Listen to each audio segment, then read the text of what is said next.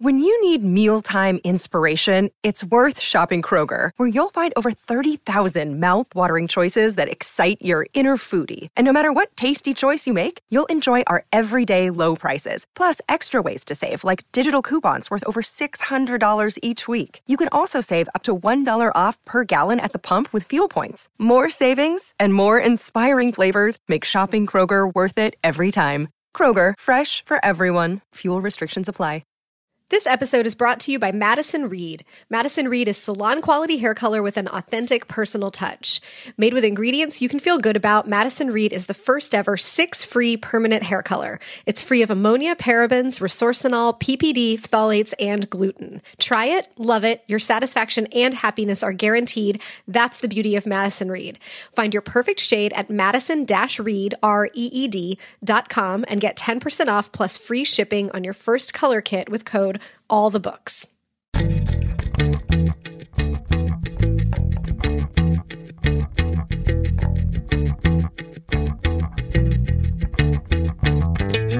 You're listening to All the Books, a weekly show of recommendations and enthusiasm regarding the week's new book releases.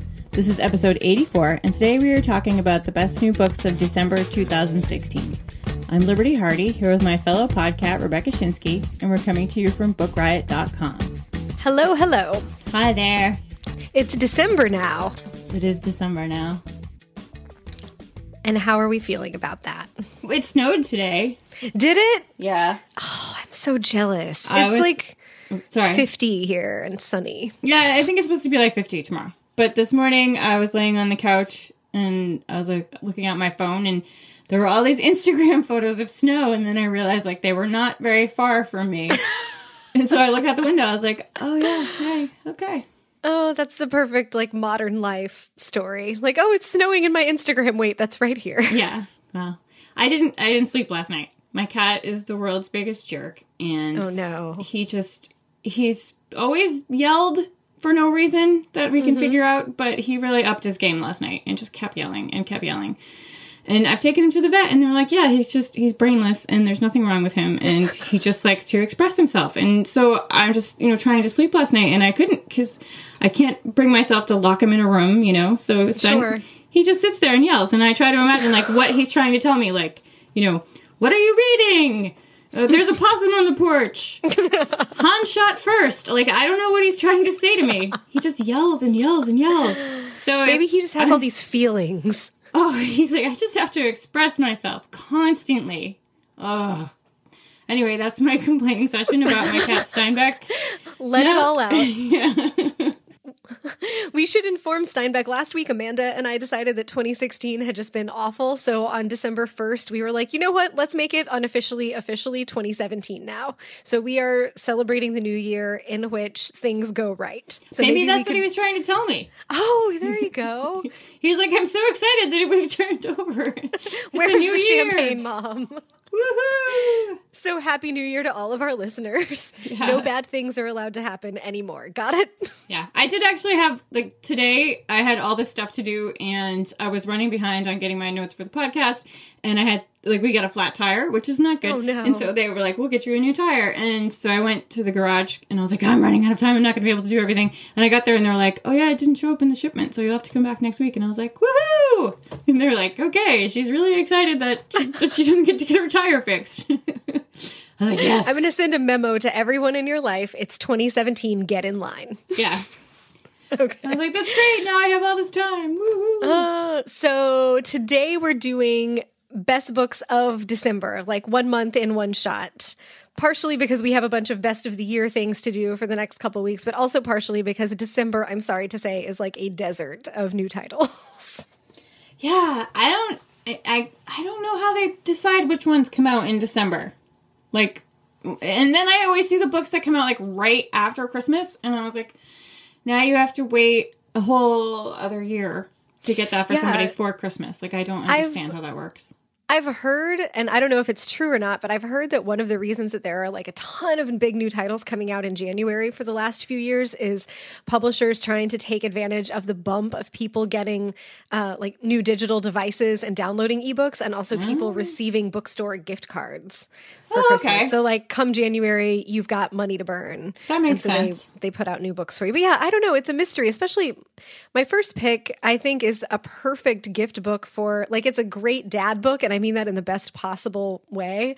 But I'm surprised that they didn't put it out earlier in the year so that it could build some steam. Can I tell you about it? Yes, please. It's The Undoing Project, A Friendship That Changed Our Minds by Michael Lewis. And this is kind of like the platonic ideal of a nonfiction book for me. And it snuck up on me. I didn't know that it was coming out until Jeff mentioned it on the Book Riot show a couple weeks ago. So Michael Lewis wrote Moneyball back in the early 2000s about the Oakland A's and how they were using statistics to change the way that they built their baseball team and how they ran the team. Before that, it was all about scouts' instincts, scouts going out to watch games, and presumably having tons and tons of expertise from having watched 1 million games with 1 million baseball players. But the A's didn't have much money and they couldn't recruit the fanciest players, so they had to figure out something else. So they start using statistics and they have these killer seasons. And so Michael Lewis wrote Moneyball about how statistics and algorithms sort of took over. And it was one of the first times, this big event in baseball, that we saw it happen like in pop culture, that an algorithm was replacing and exceeding human expertise. So after Moneyball comes out, Michael Lewis gets a review by two people who are like, this book is really fascinating. And Lewis uncovers some biases that were happening, like players that were good looking were more highly valued than players who weren't, even if their skills were the same, or even if the better looking guy's skills were not as good, because human bias. So Lewis uncovers these biases, and the writers of the review are like, except for the fact that Daniel Kahneman and Amos Tversky, these psychologists, uncovered these biases like years and years ago and have been exploring them in psychological research for decades. So Lewis is like, oh, well, I guess I better learn some things about these guys. So the book is essentially a biography and history of the working relationship between Daniel Kahneman and Amos Tversky. And if you've read Thinking Fast and Slow, or you've heard of it, this is those guys. That's an incredible book. They are psychologists who won the Nobel Prize in economics.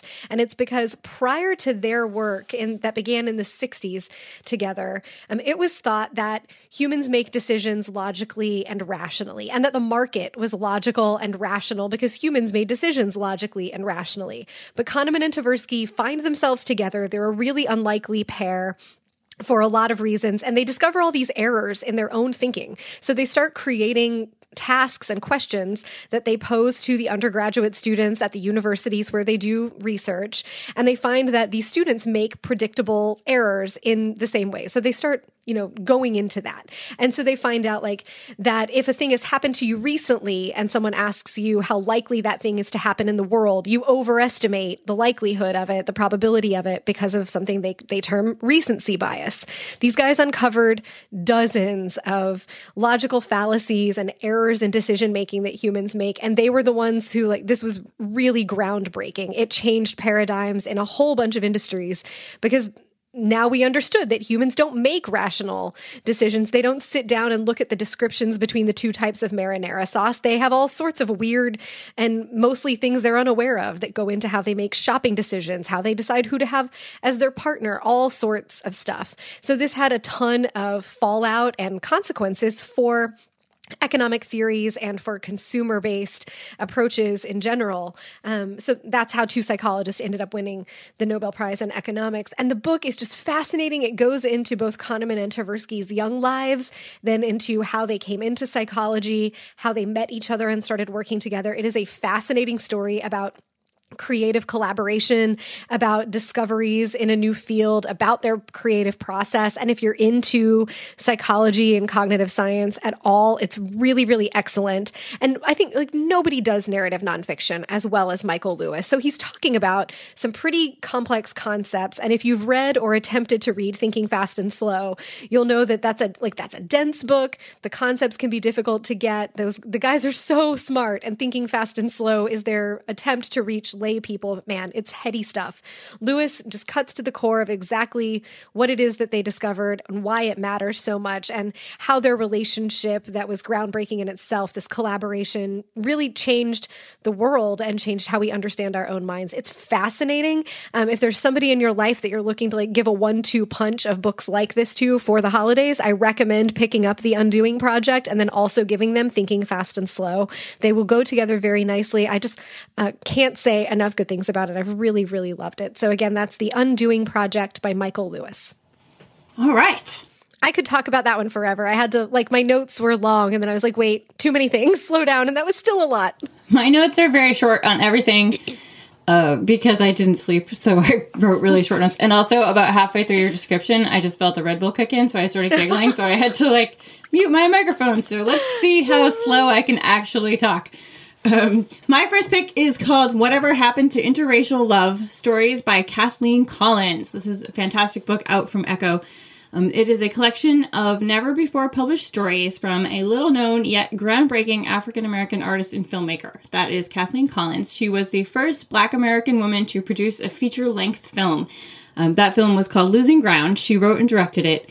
And in the introduction to these stories, the poet Elizabeth Alexander talks about being in college in the mid-'80s and how Spike Lee sort of brought back a lot of I'm losing my words here. How he brought a lot of attention to Black filmmakers in the mid-'80s, and one of the women that she learned about was Kathleen Collins, and how back then it wasn't just like, oh, let me rent that movie or let me, watch that on my laptop. She had to wait many years until it was showing somewhere before she could see this movie, and like how she just absolutely fell in love with Kathleen Collins. And Kathleen Collins sadly died very young from cancer in 1988. She left the mostly unpublished collection of her work to her young daughter, and in 2006, her daughter went through her archive and found all these stories and has been working since then to get them published, and it's finally a collection. It's a beautiful collection. A very small book, but they pack a punch. And these stories explore all kinds of issues. They're about love and family and relationships and race and sexuality. And she's being compared to Ann Beatty, Laurie Colwin, Grace Paley, and Amy Hempel. She just writes about ordinary moments, but injects them with so much significance and emotion. They're just absolutely beautiful. The first story in this collection is called Exterior, and it actually was my favorite of the collection. It's sort of a quick story about lighting directions given, like, as if someone's relationship was a film, and they're saying, like, now shine the light on them, like, being happy over here, and then, like, as their relationship goes on, like, the lighting is not as bright, and it's just so clever and heartbreaking. But like all her stories are amazing. And even though this collection is decades old, they feel very contemporary, in part due to just her lyrical storytelling. They're very intelligent and they just seem very contemporary. They're really beautiful. Again, it's called What Happened to Interracial Love, Stories by Kathleen Collins. I don't know how that one slipped by me. Well, you can fix that. I can. Can you tell me about our first sponsor this week? I can tell you about our first sponsor. It is Third Love. Woohoo! Now, if you've been listening to the show, you know how much we love Third Love. So I was thinking the other day, like, when I was a teenager, I loved Pump Up the Volume. Have you ever seen? Where is this going? Well, have you seen it? So, like, when I was a young teen, that movie came out, and I watched it, and I was like, oh my God, I want to make out with Christian Slater and or Samantha Mathis, And recently I rewatched it, and now it's like, oh my God, I wish I could just go without a bra like Samantha Mathis. Like, this is what the decades have done to me. But it's not a possibility. I do have huge tracts of land, so I have been spending my life wearing really, really uncomfortable bras, the kind that make you really cranky, and happy to take them off at the end of the day. So I am happy to say that Third Love's 24/7 t-shirt bra is the most comfortable bra I have ever owned. I am so glad that we found them. It is super smoothing, and it's invisible under every outfit. The cups are made out of memory foam, so it molds to your shape and doesn't, like, force you to move things or put things places that you don't want to. It gives you the truly perfect fit. And it's changed the end of my day. I mean, I'm just not as cranky and like trying really hard to get this bra off. It's really fantastic. And Third Love stands by their product so much that they are willing to let listeners try the t-shirt bra for free. You just pay for the shipping. You wear it for 30 days. You can take the tags off. You can wash it. You do whatever you normally do when you buy a bra. If you love it, you keep it and they'll charge your card. If you don't love it, you can send it back for free and your card will not be charged. And if you don't know your size, they have a friendly online fit specialist who will help you find your perfect fit. So you go to thirdlove.com/books to get started. And they will help you out with that. And you definitely should. It's a good holiday gift for yourself. Yeah. Oh, yeah. Or your shelf. Oh, wow. I'm going to leave the jokes to you and move on to my next book. Who knew that, like, when, like, if we know, if this book thing doesn't work out, we could go into business writing boob jokes. We totally could. We'll have a surprise of 2016. We'll just take my typo of Boob Riot and transport it, and we'll have a show called All the Boobs. Yeah, great. So my next pick this week, moving right along, is called Kill the Next One by Federico Exat. And it comes out December 13th. So you got to wait just one more week for it. This is an awesome, mind-bending thriller. It begins with a middle-aged man named Ted who's sitting alone in his home office and he is about to commit suicide. There is frantic knocking at the door and a voice telling him, open the door, it's your only way out. So he does. And there's a man standing there on his doorstep. He lets the man in, and the man has this proposition for him. If Ted will go kill two men, one who is a criminal that got off on a technicality, but they know he's guilty, and the other is a man who is a would-be suicide who wants to die. If Ted will go kill these two men, then he'll essentially join a chain and someone will come and kill him. Then it will be revealed that he was doing vigilante justice and that he was killed in the process. So his family will believe that he was murdered while trying to carry out justice rather than thinking that he committed suicide. So Ted agrees to this bargain. And that's like what happens in the first 50 pages. From there, it takes so many twists and turns. Like, I love the setup for this book. I had no idea what was going to happen after Ted agreed to the bargain. And as I was reading, I've kept being like, Bob, this other thing is happening. This other thing is happening. It's so crazy. It just takes a million twists and turns. It ends up really being about memory, about not knowing if we can trust our own minds and our own thoughts, our own memories. If you liked the movie Memento, it has sort of a feeling of that to it. It's just an A+ skull foxing, and I can't say any more about it without giving anything away. But just an original, weird premise for a thriller. It's so well written. It's so twisty-turny. It has that nice unsettling sense every time a new section of the book starts of like, wait, where are we? And what's happening? And what is real? And I just find that so satisfying sometimes. It's really unlike anything that I've read before. And so I will leave it right there. But that's called Kill the Next One by Federico Exat. I really want to read that. I was going to read it for this week, but then you were going to read it, so I didn't read it. I really want to read it. Well, it'll take you like 45 minutes. Awesome. But you should probably like sleep first because it'll keep you up all night. I'm taking a nap after this. I tell you what. I'm sending that cat out. My next pick is The Ornatrix by Kate Howard. I hope it's The Ornatrix. It's Kate Howard, not Cat Howard, not to be confused with the awesome Cat Howard. This is sort of like Queen of the Night meets Viper Wine, or also The Bells, or Sudden Death, or The Hunchback of Notre Dame. Basically, it's weird. And it's weird, dark, historical fiction. It's a fantastic debut. It's set in 16th century Italy about a young woman named Flavia. Flavia has a bird-shaped blemish that covers most of her face.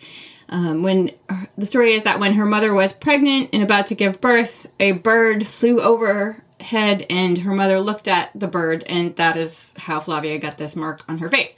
Her mother is ashamed of her and hides her from the world. Her father, loves her very much, but she's not allowed to like go out or be seen really. And she has a sister, of course, who's like, beautiful and fabulous, and all the boys love her, and it sort of rubs it in Flavia's face while she's living this, hidden life.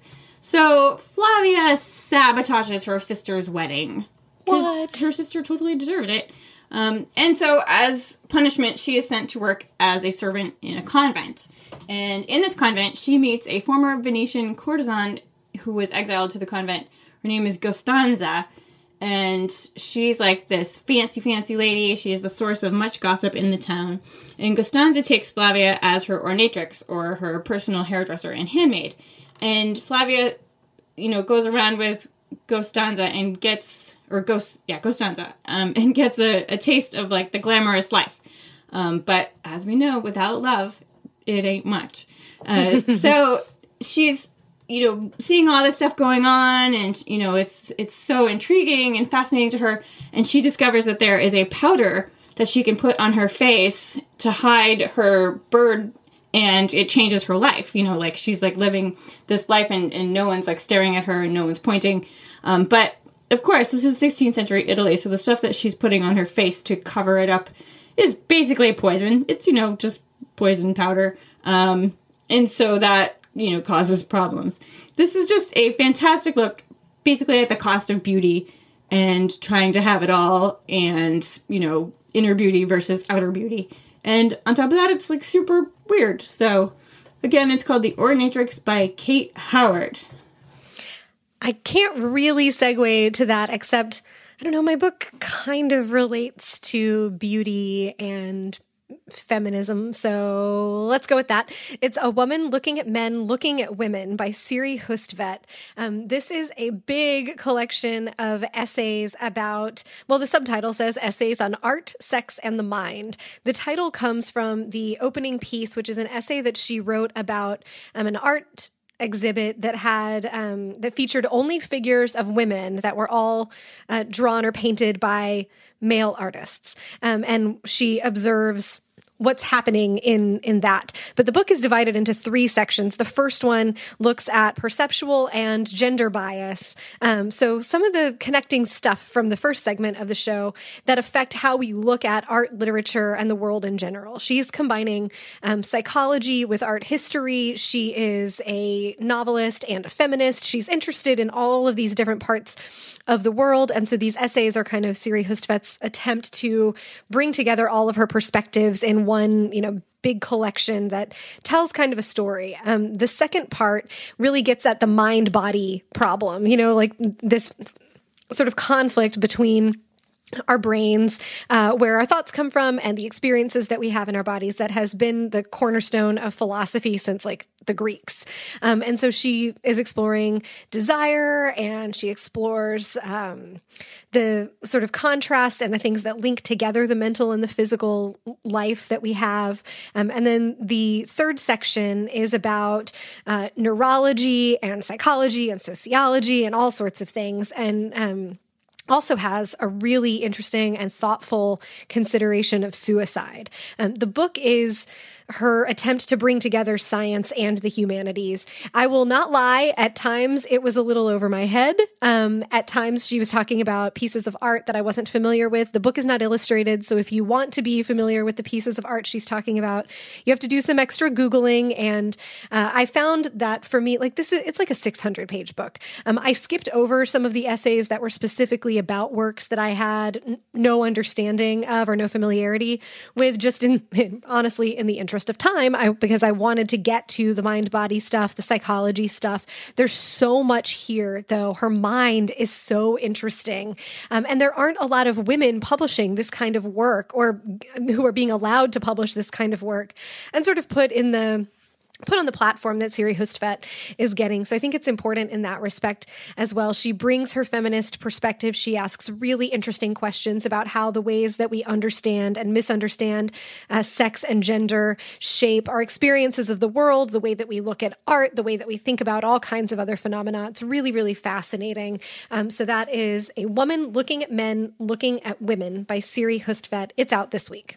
I love her. Oh, man, she broke my brain a little, but it was mostly pretty pleasant. She's so fantastic. If you want to read, like, a really powerful, disturbing debut novel, you should read The Blindfold. It's so good. Also, when we were at BEA, I was in a room with Amanda and we were talking about authors and things that we like. And I said Siri Hustvedt, and Amanda's iPhone was like, ding. She's like, no, Siri, not you. Oh, Siri. I was like, that is awesome. That's funny. I didn't even think about that. Must happen to her all the time. So, let me tell you about our next sponsor. okay. Penguin Random House Audio is back with tryaudiobooks.com. If you're traveling for the holidays, you can definitely make your trip more enjoyable with an audiobook. You can plug in a bestseller to catch up on some reading or play a title that the whole family can enjoy. Penguin Random House Audio has stuff for the whole family for different lengths of trips. They have all sorts of tools to help you find the perfect audiobook. The audiobooks will make your miles melt away, so listen while you travel. Go to tryaudiobooks.com for a full free download for your listening pleasure.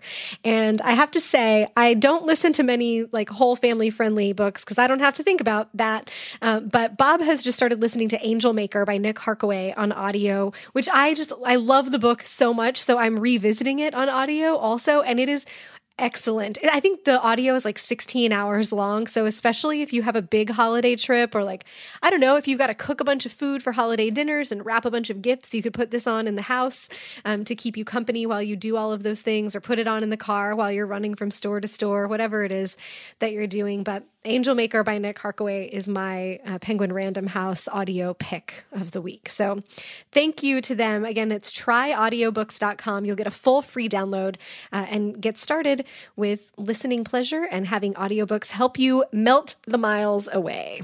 I just started thinking about the train scene. Turn that one down if you have kids in the car. I know.